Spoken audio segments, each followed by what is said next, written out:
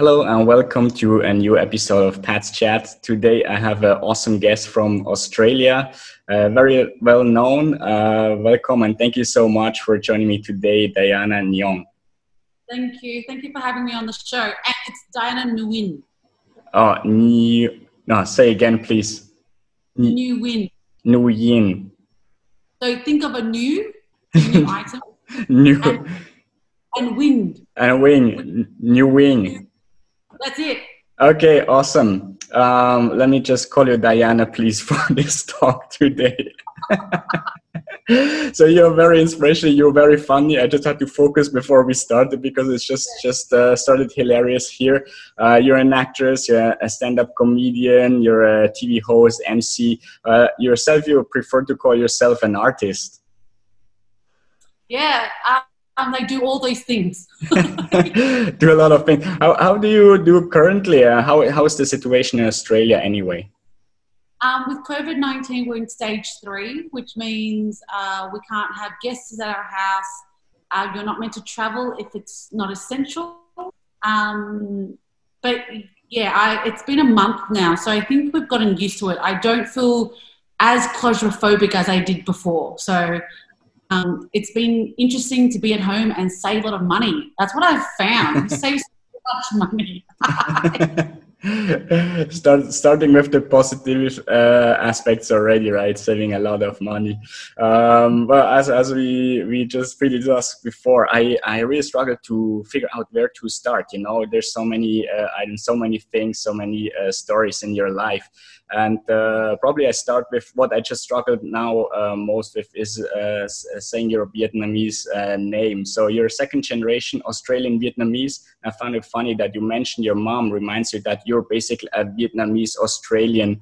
How you feel today? I mean, you struggled, I can understand, in your childhood to figure out where you really belong, what you are, but how is it today? That's a really good question. It's something that I've been invited to schools to talk to a lot of students about intergenerational conflict. So a little backstory is that my mum came to Australia by boat after the Vietnam War, and I was the eldest child. And being the eldest child, there's this massive expectation to see, but also in that is to learn the language and also to be part of the culture of Vietnamese. And I found it very hard to be Australian and Vietnamese at the same time because they're very conflicting. You know, the Australian way of life is like, be free, be whoever you want to be individual. But then the Vietnamese culture is, you know, family is number one. And your dreams are part of the family's goals. So I did have a lot of trouble understanding it. And, you know, I had conflict with my mum when I was a teenager. But I can say with maturity, and I spoke about it when I was on a TV show, I did say that with maturity, I have now really understood what my mother's sacrifice was. And I wish I had known this earlier so that I wasn't a shit child. That's how it is, right? Mostly our parents want the best for us, but we cannot understand when we're a kid. However, when we grow up, then we will probably understand better. Yeah, you can't understand the sacrifices they made, but also I think it's also for them to learn who you are. Mm-hmm. And I think it's very important that it's not a one-way conversation, but it's two-way.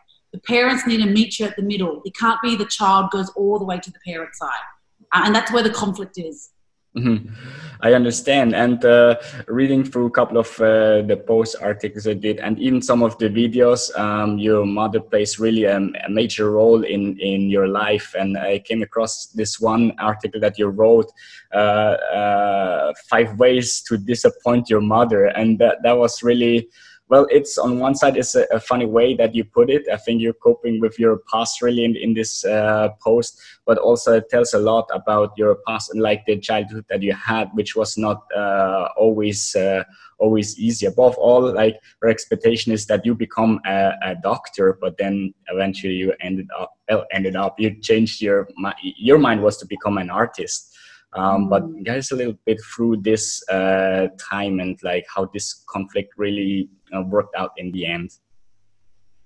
Yeah, yeah. That's when I wrote that. That was my release. I wrote that 12 years ago, so I was in my very early 20s, and a lot of students have really connected to that story.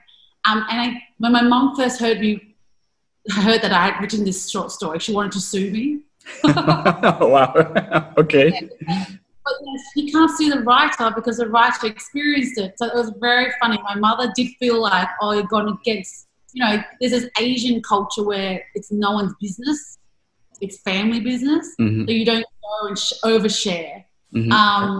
But also the Asian community is very good at gossiping. So I'm not sure how that all works out. But by writing that short story, I have to say it changed my work as an artist, because instead of me reading about someone else's experience, this was my experience on paper. Mm-hmm. And then it led me to write more work. So I did Fee and Me, I've done my stand-up shows. Like that short story gave me a voice. Mm-hmm. It has, it's extended me who I am now today. And, my mother's proud of me now. I don't disappoint her, except I'm not married and I don't have children. But yeah, it's parents' expectations. They always want the best for you, so there's never an end date at all. I don't think. Yeah. You mentioned that your mother is your biggest fan nowadays, but you also mentioned that like once you had an audience in a university performance where you saw her leaving the performance, and also like for 2 years she never came to one of your show. I mean that must really hurt a lot also. Yeah, it did. It happened when I was 17 years old, and I think anything that happens as a teenager, it's impactful. Like there's sentiment, there's shit in it. And I remember and when it happened a second time, I was like, that's it. We're cutting this. Putting the boundaries. We're putting the boundaries. You cannot come see my show and do that again to me. But it all changed when I did Miss Saigon. And she loved seeing her story, because Miss Saigon's about the Vietnam War. So that's where our relationship healed. Okay, I understand. That's awesome. I'm really happy to hear also that like kind of small family tragedies then end up in a good way. And today she's really happy. I think probably many students can resonate with that stories because they have the very same thing. I mean, I don't know for Australia, I know for Europe and Asian, the differences in cultures. Sometimes I'm surprised, right? What is the focus and like the 5 things that you mentioned in this paper is really like also not only the bias, but it's the stereotypes that we understand, like Westerns understand of Asian, like in general. So I really like that small story that you put together. But also one of the funny things I just wanted to touch here is the question about your boyfriend. I mean, you had a Chinese boyfriend, and one of the hilarious things, like she said, like, anything, it can be anything, not a Chinese, and also not a Vietnamese, because Vietnamese would cheat and gamble. I mean, that's funny, but. You made your way with your Chinese. Well, you got kicked out of your home, or you left the home when you were only 18. But what really reconnected you in the end with your mother? What was the bonding that you had in the end? It was in 2010. So I decided to go to Vietnam and do a 2-month pilgrimage trip, south of Vietnam all the way to the north to Sapa for 2 months. And my mum there at the end of the trip. So I went with my girlfriends, and then I went back to My Tho on the Mekong Delta, where my mum's from. And my mum and I spent 2 weeks together, just us two. And when I think about it now, it was the best thing that could happen for a mother and daughter. It's the longest time I'd been with my mum since my sisters were born. That makes like my sisters are 4 years younger than me, so I had a good 4 years with my mum. But I felt that trip really healed and really made me understand what my mother went through.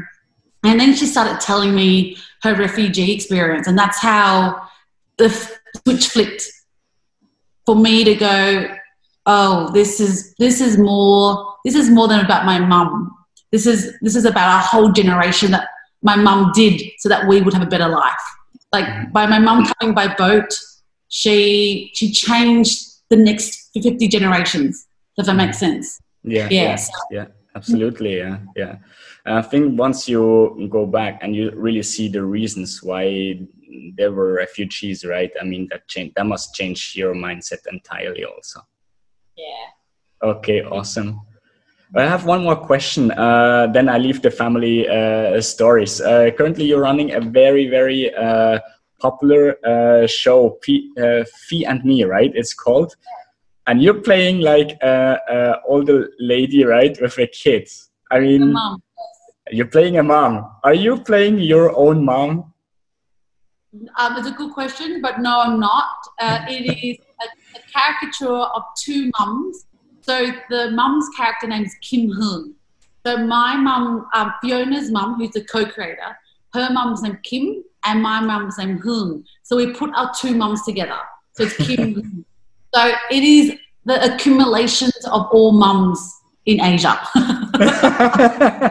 Okay. I mean, it represents really a lot of stereotypes, and when I watched the one or two episodes, it looked like wow, this is almost like you're telling your own story, but in a very funny way.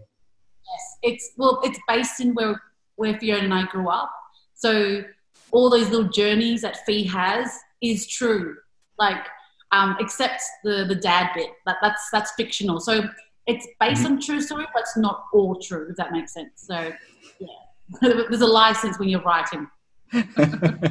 So how can you? So that was your own like book that you wrote, or how did you start with that? So Fee and Me has been a 9-year journey. So 2011, Fiona, who is a friend that I've known since I was in grade 4, we went to high school, university, and then after seeing a comedy festival, I went to her and said, we've got to write something about growing up in Springvale. We've got to write about what it's like to be an Asian child. So then we started writing and performed it in 2011 at the Melbourne Comedy Festival.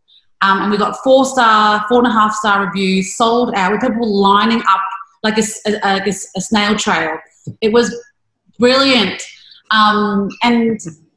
And from that, like, we did it for about 5 years live on stage. And then we realised that there was no way we could sustain a living, because there's no money in theatre, really, unless you get booked on tour.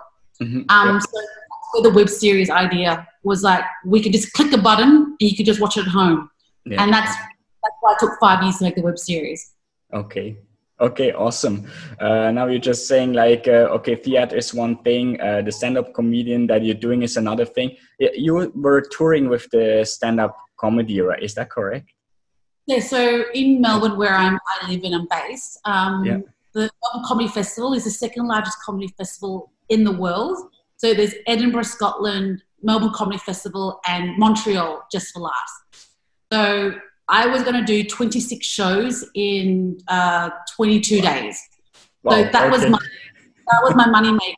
That was my work portfolio. So it got cancelled because of COVID 6 weeks ago.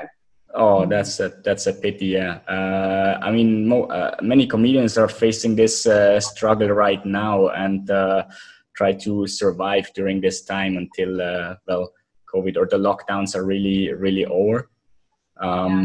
I think for you it's a little bit the same for the moment, but you find still a lot of time for a lot of other things.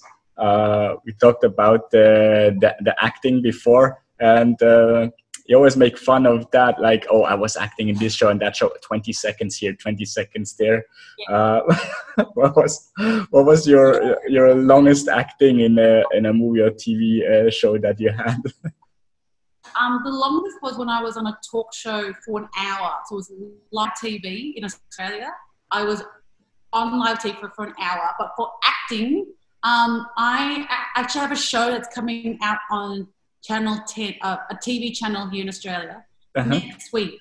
So that's a 5-minute role. So yeah, good. it's not. But the writer saw my work and fee in me, and then he wrote me into his show, which is amazing.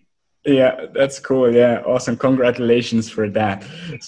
So which is it? Well, you're very diverse, as we said. You're doing a lot of things. What is it? What that you like most for the moment? Is it being the actor, the comedian, the TV host, the producer? What is it that you like most?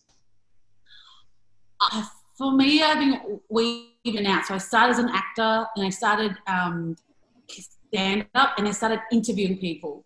And I have to say, I really do enjoy interviewing people. Because I've got that show called Just Doing Karaoke, where I interview people and we sing karaoke at the end. I just love watching people when they trust me to sing with me. I reckon that is a very powerful and a very beautiful gift that people give to me. So I do love interviewing people and talking to people to find out what their juices are. Mm-hmm. So yeah, I do love that immediate connection to people when I speak to them one-on-one. That's awesome. I saw some of those. Again, also those are funny, very entertaining. And well, I'm very happy. This is my show, so you can neither make me sing, nor can you make me also dance. That's your choice. yeah. So I'm really glad about that. And when I mentioned the dancing, that is like basically this is the reason I connected with you on LinkedIn. Dancing Diana. That's a very awesome story itself also. And for me, I still remember right now exactly how the experience was for me. So I'm scrolling like the updates of my connections. I read some, and suddenly, there's like this dancing girl, and I was like, what the heck is that? What's wrong here? And I scroll, I continue, but it just made me smile, because it was kind of, it was entertaining, and but the next day I saw another video, and there you were again. And then I was like looking into this, it's like, this is, kind of funny, and people debating what belongs on LinkedIn, what belongs on Facebook, and then I'm always like, yeah, but who really, says what belongs here or there? And you were really like just doing your thing, and I connect with you to see the videos and just like brought some joy, it's like scrolling through all the business stuff, and then you see like Dancing Diana. But I think you also like were facing with a lot of questions and opposition to that. Like, should you really do that on LinkedIn? Why did you do that? Why did you choose LinkedIn to do it really? Well, do you know String the Win? So she was the one who introduced me to LinkedIn. She got the beta or the LinkedIn video for the first time in 2017. So when she started making videos, she had 200,000 views in like one day. And then she went to me and said, get onto LinkedIn. I was like, no, that's I need to be on YouTube, not LinkedIn. But she said, no, get onto LinkedIn. Just go on there. I trust you. And I trusted her. And because I trusted her, my life has really changed. Not because of, not just my artistry, but my own process as a creative entrepreneur. All these businesses that I've had, has really shifted who I am today. So you asked that question, why Dancing Diana? It's because I uploaded one video, it went viral. Now the question everyone needs to ask themselves is, if a video goes viral once, do you stop or do you keep going? Yeah, the question is, can you do it again, right? Yes. So I kept doing it, and I kept doing it, and I kept doing it, and people wanted to see it. That's why. I listened to my audience. My audience was telling me they wanted me to dance. Okay, it completely makes sense. It's just like, I think you're probably the first and the only one who was capable of doing that. But in the end, it's part of your business, and then I think everyone is okay with that also. But still the question, why did you well, do it on LinkedIn and not on Facebook? Or I mean, I see like you're promoting all your social media, but in LinkedIn you're the far most popular of all those. Well, see, exactly what you said. On Facebook, on Instagram, on TikTok now, there are actual dancers on there. On LinkedIn, it is a professional platform for professionals, yes? Mm-hmm. However, you don't have professional dancers. If I started to dance professionally as a ballerina, people would go, oh, that looks really beautiful, but I can't do that. But when I dance, I'm just moving my body. I'm not saying like I'm top shit, like, you know, the best dancer in the world. I'm saying you can do it too. Yeah, that's what I'm trying to say. So when I started dancing on LinkedIn, it wasn't to show off that I can dance, because that's not great dancing. What I do. Yeah. Same. Yeah. It's just free dancing. So when I went on tour to the US and went to all the LinkedIn locals, people danced with me because, one, they trusted me, and two, it was because they could do it too. And that's what I want people to realize, that you can do it too. Yeah, if you and it's all about trust. Like, you got to trust you got to trust the person that's leading you. And that's why I talked about being a joyful. People trust me because I'm willing to get laughed at. And I'm willing to protect you. And that's why people trust me. It sounds good. I mean, I can resonate with that, and you're really capable of making everyone dance, including, and that was the best that I saw, including the TEDx audience. That just happened a couple of weeks ago. I highly recommend to watch this video to everyone. Diana's TEDx talk.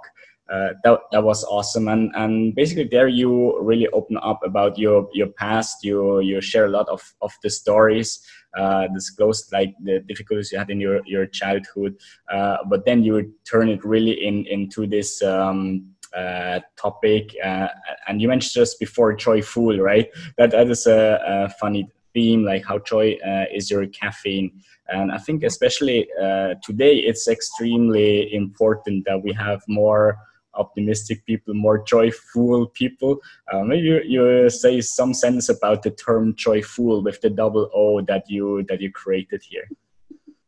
That came by accident, joyful. And like, to be very honest, like when the Comedy Festival was cancelled 6 weeks ago, I did have very dark 4 weeks. Like, so I had depression for 4 weeks. And it's normal for artists to feel that, because, you know, to get great laughter, we have to feel quite deeply. And I have to say, when I watched my TED Talk last week and it came out, it was so wonderful to remind myself that during those dark 4 weeks, I made sure I danced, I made sure I talked to people, I made sure I went for a walk, I made sure that I implemented the joy, even though it was dark, if that makes sense. So the reason why joy is my caffeine, joyful, is so important is that it is what keeps me alive. And it's the things that I do to bring me joy that allows me to be here with you, talking to you, or allows me to entertain children. Like, before I was talking to you, I was dressed up as Elsa from Frozen. Okay. That's why I said to you, I need half an hour so I can get undressed. Yeah, see, I was very nice giving you half an hour. Well, you could have come also to the show as dressed as Elsa. Why not? So it's in those acts that's where the joyful comes from. Okay, yeah. I mean, when you just mentioned that, and I think you posted some on LinkedIn when you prepared for that TED Talk, and that really surprised me, you know, because guys like me, like that, don't do this so often, you know, don't like to be on the stage, or it's not my profession, you know. I can understand myself. I have a certain amount of anxiety. I'm scared of it, you know. It's like I don't feel well. But then I was really surprised that you also had that, you know, and you shared it so openly that well, even if it's your profession, right, you still get nervous to do this also on like some uncertainty or insecurity. Yeah. And you have to face uncertainty when on stage to explode. Okay, that's also kind of caffeine that you need, or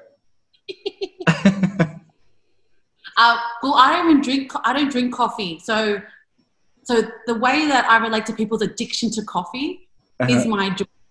So yeah, so I don't understand how people can be addicted to caffeine and to be awake, because doing the arts or joy is my addiction. So that was my way of understanding that. And so when I was performing on stage, I was talking to my friend before, she said, there were some really great bits in it. And I was like, and she told me which bit, and I said, I made that up when I was on stage. I improvised it. It wasn't in my script. Yeah. I just thought, you know what, I'm going to do it. And I did it. But maybe that is the advantage of like professional artists like you, like, or actress or comedians, right? You can improvise, you can play things over it, while I would be just there and it's like, oh, what was the next sentence that I should say, you know? That's probably the big difference. So I can see also the difference of the TED Talks, you know, you're very professional, very relaxed, you know, while I just try to finish my stuff in time, you know. So it's awesome to see, and I see a big difference, of course, in the professionalism that you also have. So I think that was awesome, a really exciting talk. I mean, maybe you want to share today a little bit more as the final words, like, we know what is your joy, your pleasure, your happiness, but what is your recommendation, you know, for people, especially here in Malaysia? We're locked down since 6 weeks, I think, nowadays. People start to depress a bit, you know, so maybe you can give us some pep talk, some motivation, what you usually do. Yeah, well, what I discovered with people is joy to everyone is different. And so I would say in these moments when it is hard and you're trying to understand and adapt to the new world, a temporary new world, I would say look back to your childhood and think about the things that you love doing. And, you know, my main things were dancing and piano and music, but also it was nature. I used to love being in the garden and pulling out the weeds. So I would say go back to that childhood and take that and take a moment of it and see how it feels. And my advice that someone gave me, and it really helped me, was live moment to moment. Yeah. And that's where you'll help your anxiety. So you live moment to moment. Okay. Thank you so much. Great. That sounds good. Thanks, Thank Diana. So what's your next project? We heard the TV show coming up soon. I hope the lockdown soon over in Australia, so you can go back to your stand-up comedy shows. And you're going to dance now. I can. Now I'm running out of batteries, and I'm making sure that we don't. Okay, let me know what's up next. What are the next big projects that we can expect from you? Yeah, so I'm on a TV show from next week. I am doing a Be Brave confidence and comedy program to help people who want to funny, who want to build their confidence on stage, like doing a TED Talk, or just to be free and just have a laugh. I think that's really important. That's what confidence means. It's not about like how strong you are on stage, but also that you can laugh at yourself. And I really want to help people. I really want people to find that because it's freed me. Yeah. And you know, you and I, when we first jumped on this talk, we were just laughing our heads off before we started the interview, and then we got really serious. Mostly. Yeah. So I'm really interested in helping people because I find, and I feel like my motivation is to help people who have really strong messages to change the world. And I want to help those people do that. Awesome. That is great. Really happy you could make the time, or you made the time for me. Thank you so much, Diana. I refrain from saying your last name again and embarrass me a second time. Sorry for that. Probably I'll learn it next time a bit better. But thank you so much for your time. Thank you for inspiring us so much. I'm really happy about that. Wish you all the best. Good luck with your shows, and I hope you stay healthy. And I'm just going to do, thank you so much for having me on the show. Thank you very much. Thanks to the audience for watching. Please follow Diana on, above all, LinkedIn, but also Instagram, Facebook, whatever. I will share the links to all her profiles. Dance with her or do the karaoke with her. And happy if you come back, see the next episode next week. Thank you very much. Bye. Bye. Every corner of the world is experiencing disruptions, but not for Bigot, for bringing data skills and knowledge to you. Hence from leading regional data science show and now international live business virtual event right at your fingertips. Find out more about the future. Bigot 2020, the 8th annual data science show on 22nd to 23rd September 2020.